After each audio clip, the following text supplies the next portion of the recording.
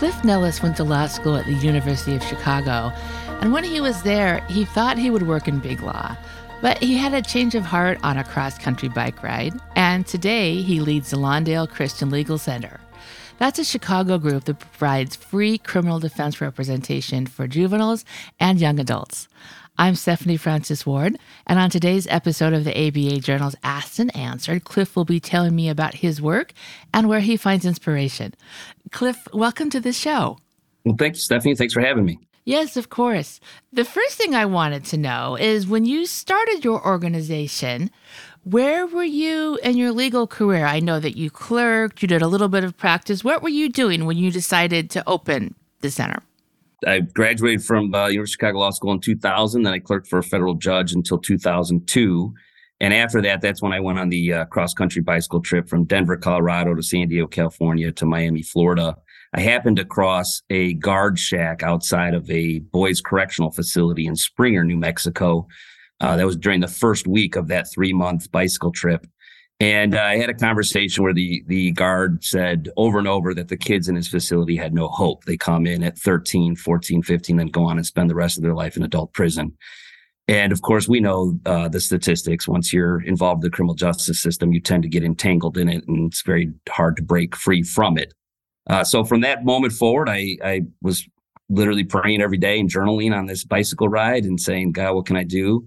What can I do? You know, and of course, after that bicycle trip, I went through seminary school, and it was actually through seminary school that I met the people of Lawndale Community Church, a true community church that I still attend to this day. They had a vision for a legal center back in 1984. I was only 9 years old then.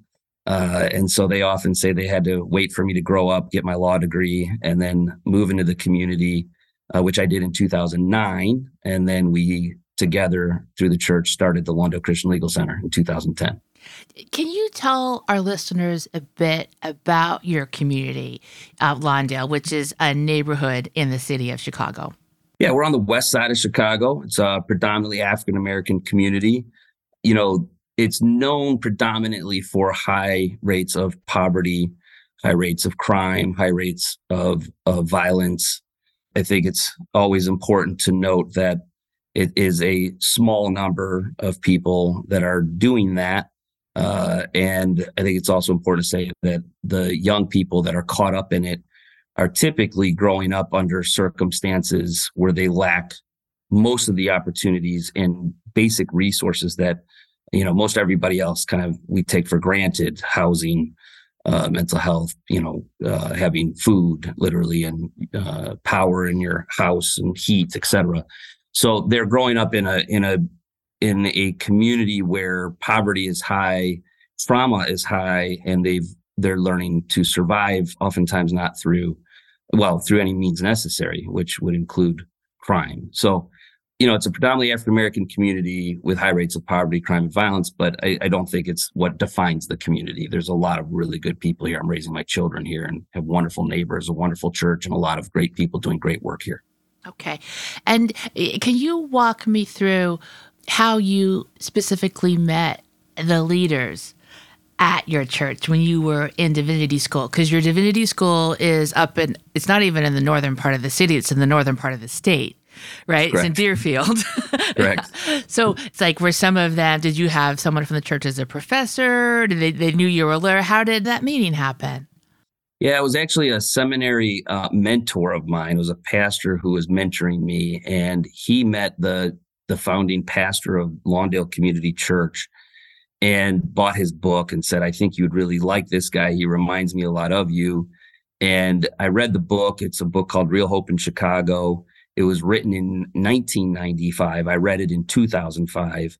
And the book was pretty impressive. In fact, it was too good to be true, in my opinion. And I thought, well, it's a pastor writing a book about his own church. What's the author's name? Wayne Gordon. Okay, Wayne go Gordon. ahead. Everybody called him Coach. Yeah. So I came in, I read this book. I thought, this is too good to be true. I need to see it for myself. Well, in 2005, everything had grown in the book another 10 years. So it's even better than what the book shared. There's the Lawndale Christian Health Center is one example that was started out of the same church as our legal center.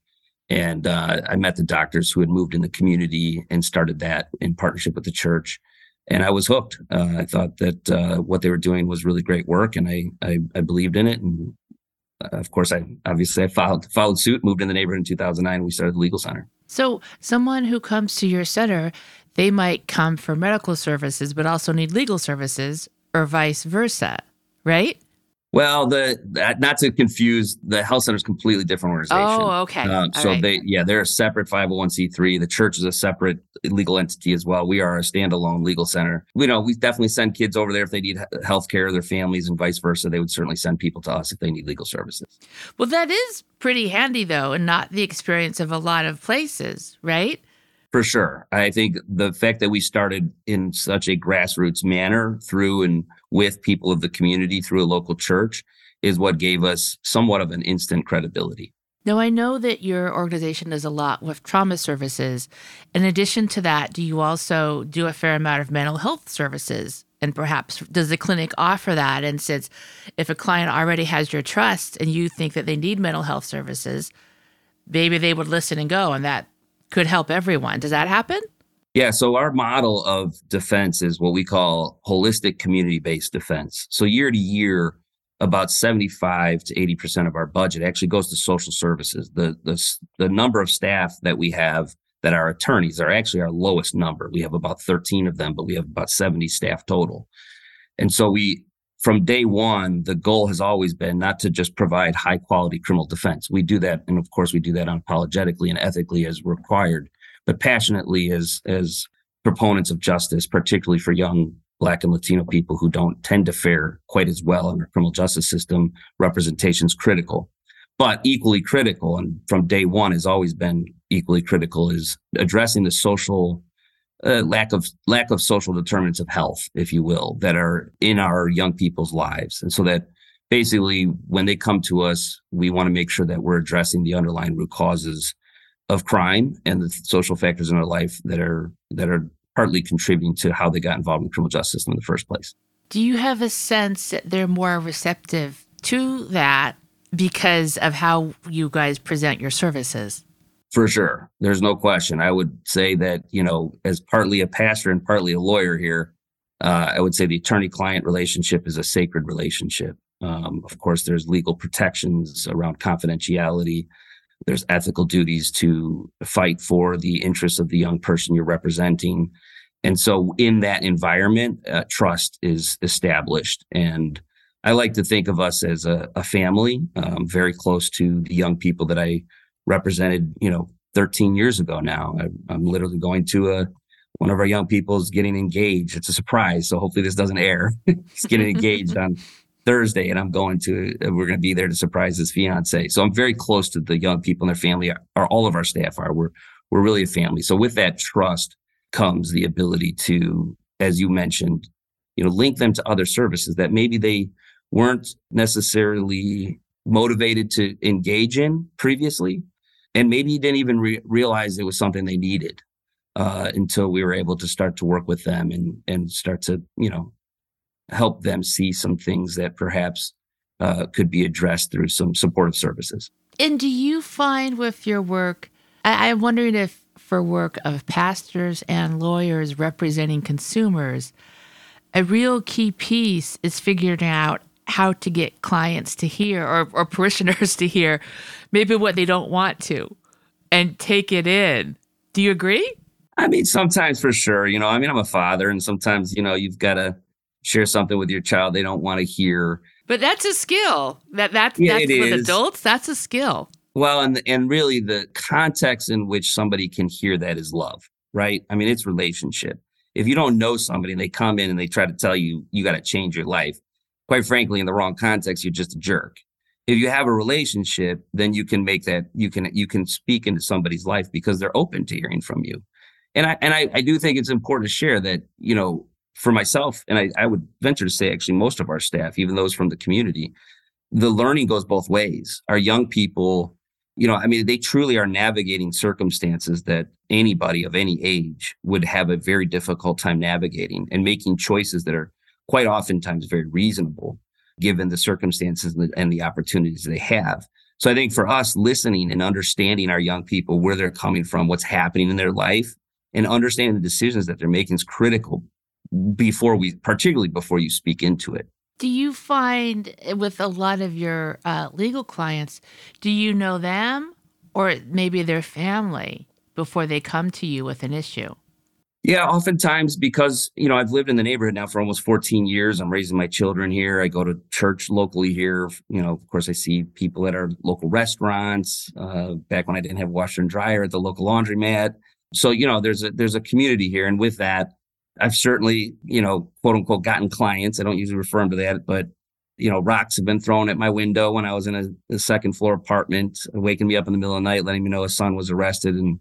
And we were in bond court the next morning with their family and a whole bunch of people from our church, for example, my neighbors, people across the alley. So for sure, sometimes we have young people we serve because we're already connected to their families, their friends. And now that we've been here for 14 years, I would say that's very common. It's oftentimes, family members or friends or young people we've represented that are sending other people our way. Well, so as you say, you've been doing this for 14 years and it seems to be going well for you. So you're white and you grew up in a majority white suburb. What can you say about working with people who have a different background than you in a way that's not patronizing and learning how to listen and communicate with folks in a meaningful way? Because I think sometimes that does show up as an issue in some legal services groups. In every area of life, it's an issue. Yes, for sure. And yes, I think it's critical. I think two things. One, I would say, if particularly as a white person growing up in a suburb who've now moved into a Black community, if I have not been transformed and changed in the way I speak and the way I think and the way I communicate over the last 14 years, that's a big problem. That would be a huge problem, right? I can honestly say, and I think most people who know me would say this, I'm a completely different person today on multiple fronts. And so to be open to those that we're quote unquote serving, I think is part of it. The other piece too is core to our values, which is being in the community, with the community, for the community, by the community. So we don't see ourselves necessarily as a nonprofit. We are, of course we are, but we're part of the fabric of the community. And when you see yourself that way and you build your operations out that way, then everything is done with community. It's not over community. It's not necessarily for the community unless it's by the community. And so everything we do here, we try to make sure that we're doing it in partnership with in all things. All right. Let's take a quick break. And when we come back, I want to ask you some questions about how your center has grown over these 14 years. We'll be right back. Be the best resource you can for your Spanish-speaking clients with the Spanish Group's legal translation service. Experienced translators ensure accurate translation of your documents with same-day delivery. Confidentiality is ensured, and the Spanish Group guarantees acceptance for certified translations. All that, and their rates are competitive. If you need other languages, the Spanish Group translates in over 140 languages. Mention Legal Talk 20 when you request your quote for 20% off your first translation. Visit thespanishgroup.org.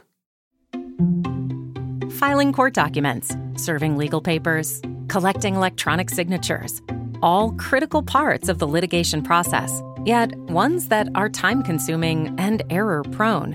But what if you could do more straight from your case or document management software? InfoTrack automates data entry, document selection, tracking, and information syncing across all these core tasks and more by integrating with your core systems like Clio, Smokeball, Leap, MyCase, and others. Spend more time on substantive legal work and less time on busy work. Learn how simple it can be at infotrack.com/simple. Delegate out those tasks that take up your time. Staffy can help you with your legal, administrative, marketing, and even client-facing workload. Hiring Staffy's top-notch bilingual virtual staff means Staffy does the recruiting, hiring, and training for you. Then, if you need a change, Staffy handles it. You get to concentrate on your strategic work. Schedule a free consultation at staffy.cc. That's STAFI.cc and get $500 off with code HAPPY24. And we're back. I'm Stephanie Francis Ward, and on today's episode of the ABA Journal's Asked and Answered, I'm speaking with Cliff Nellis. He's the executive director of Chicago's Lawndale Christian Legal Center. So, Cliff, you guys have done some really great fundraising recently. Can you tell me a bit about how the center has grown and how you go about fundraising? What was your budget when it opened? Well, our first year, our budget was $30,000. Gives you, it was just myself. And then now we are about, I think we're going to be about a $5.5 million budget in closing on 2022. Expect to be around a $6 million budget this year. Our fundraising, I mean, we have a lot of different funding sources, but since, of course, I'm speaking with the American Bar Association, I'll just share that we have a lot of law firms that actually sponsor us. We hold quarterly events. We have a Wake Up Justice breakfast event coming up on June 16th, which is in honor of Juneteenth. We have our annual gala, and we also hold fellowships. So Equal Justice Works fellowships, for example, law firms sponsor those fellows and also sponsor our events. We've worked with Kirkland, Nellis, Winston Strawn, Jenner Block, Arndt Frock Schiff, Mayor Brown, Skadden. We're doing Troutman Peppers doing some pro bono work for us. So we fundraise from law firms, corporations, individual, small and large donors to foundations to government funding. It's about a third, and a third split on government, foundation, and then individual donors. So the first year when you had $30,000, was that all that you earned that year? Or did you have other jobs, or how did that work? Sorry to ask these personal questions. No, it's okay. The founders got to put some skin in the game. So yes, that was actually my first year salary. Wow. So how did you have law school loans? I was fortunate not to have law school loans. I had seminary school loans, but I did not have law school loans. Yeah. So were you able just to defer that year? And did you find affordable housing? Were you married then? I was not, did not have children. That definitely allowed that to happen. I lived for 6 months in actually a halfway house as part of a seminary placement. Oh, wow. So I wasn't paying rent, but I was living with 20 men who had returned to the community from prison. And we had one room with 20 bunk beds. And so I lived there for half the year. Then I lived in an apartment above that through the church.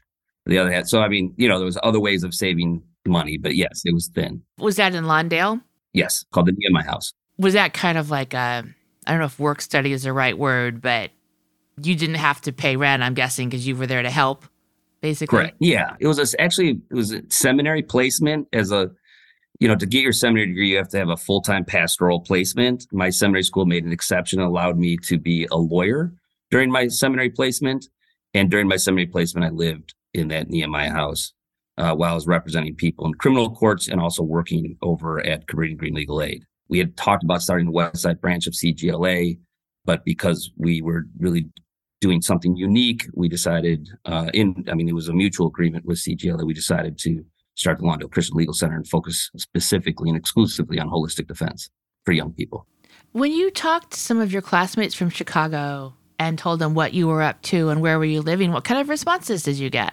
Yeah, I've had actually great support from my alma mater, specifically my graduating class. Every year up through COVID, we took a little break, but they always host a luncheon for me and get the word out through the classmates. So I've had really, I would say overall, really good support support from the law school and my classmates. And I was curious, you mentioned the law firms. In terms of with the direct legal representation, do you use pro bono attorneys for that too, or is it mostly your staff attorneys that do that? Mostly staff attorneys for one reason. But to be clear, we have pro bono attorneys from these big firms and other firms that do pro bono work for us.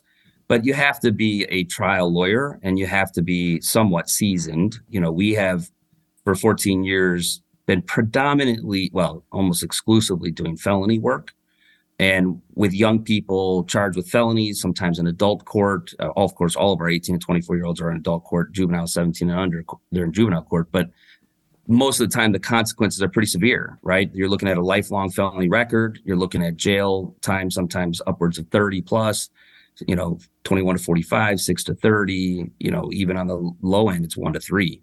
But that's a big disruption for a young person. So it's not your average lawyer who, one, can take a case all the way to trial. So once you file your appearance, you're on it all the way until trial, unless the judge allows you to withdraw it. So typically we work with a partner at these firms with maybe a younger associate that they're mentoring to get them exposure and into court. And we always stay on the case, even when we're working with a pro bono partner, because of course we have all the social services that we're offering in partnership with. Sometimes we usually have a lawyer that's still in contact for that lawyer. So they're working together. But we want to make sure that when we work with a pro bono law firm that we're addressing the mental health, housing, employment, education, that we're really restoring our young people as a whole, because we see ourselves as a violence prevention agency, right? This is really core to public safety. If we can walk a young person through the criminal justice system, away from it, never to return to it again, put them on a path towards school and employment, then we're preventing violence and crime and poverty. Now, do you still represent clients, or are you more on the management side now? I am just an executive director these days. I try to take one case a year to keep my, ear to the ground and my skills sharpened, but that's it.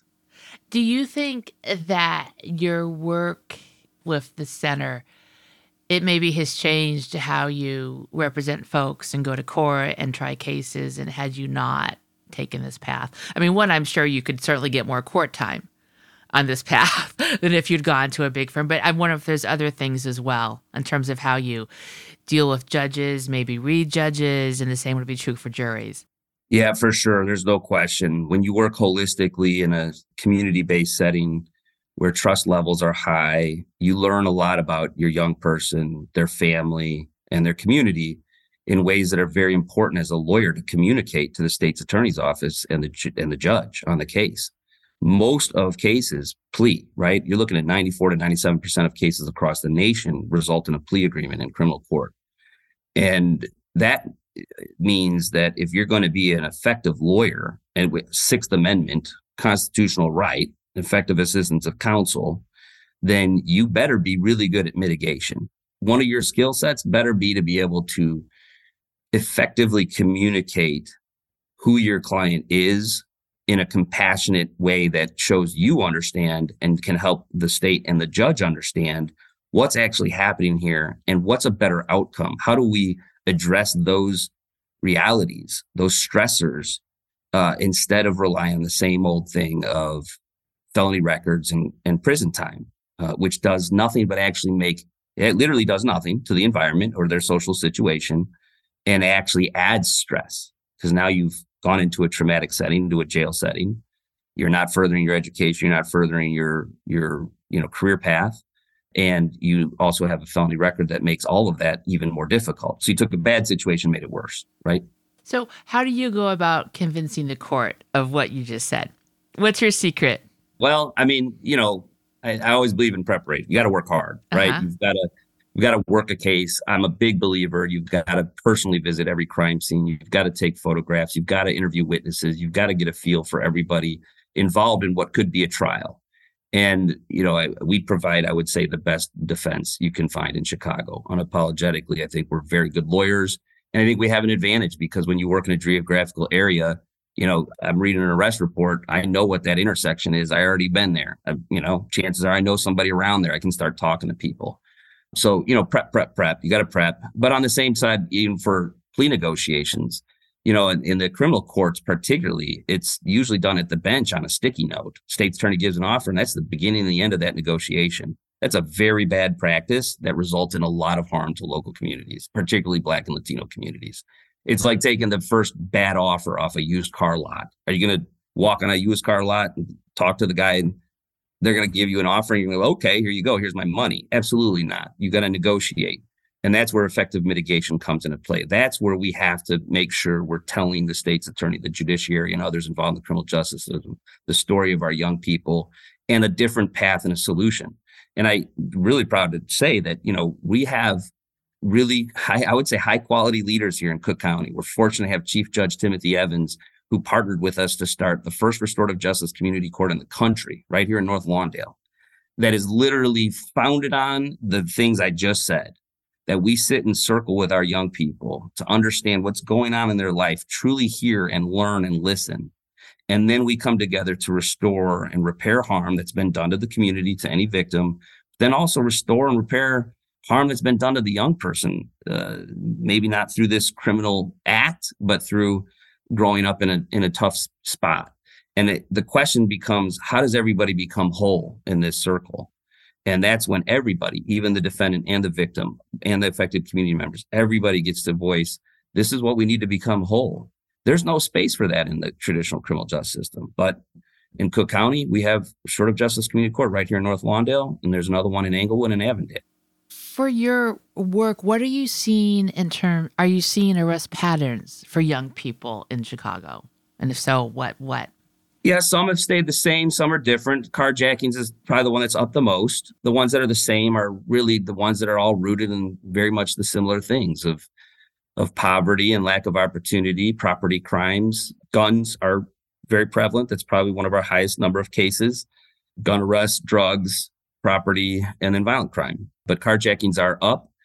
I think that all of them have some common denominators, right? All of them have young people who have been surviving on the streets from a very young age. I'm talking 8, 9, 10 years old. Some of our young people are hustling out there.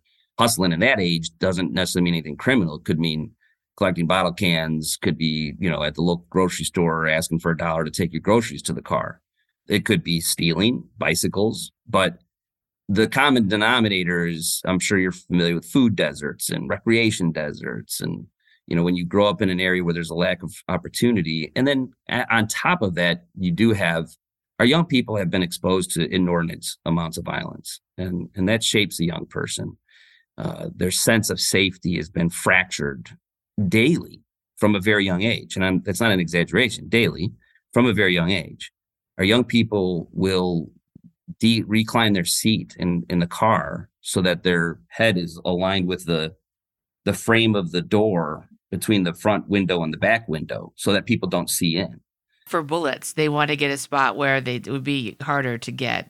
Yeah, it's the idea of just not being seen as I go about, because somebody might mistake me for somebody. Somebody might assume that because I grew up on this block, I'm a part of this group. I might actually be a part of that group. But either way, our young people are navigating that literally every day in choosing places they walk or don't walk, how they walk, where they walk, when they don't walk.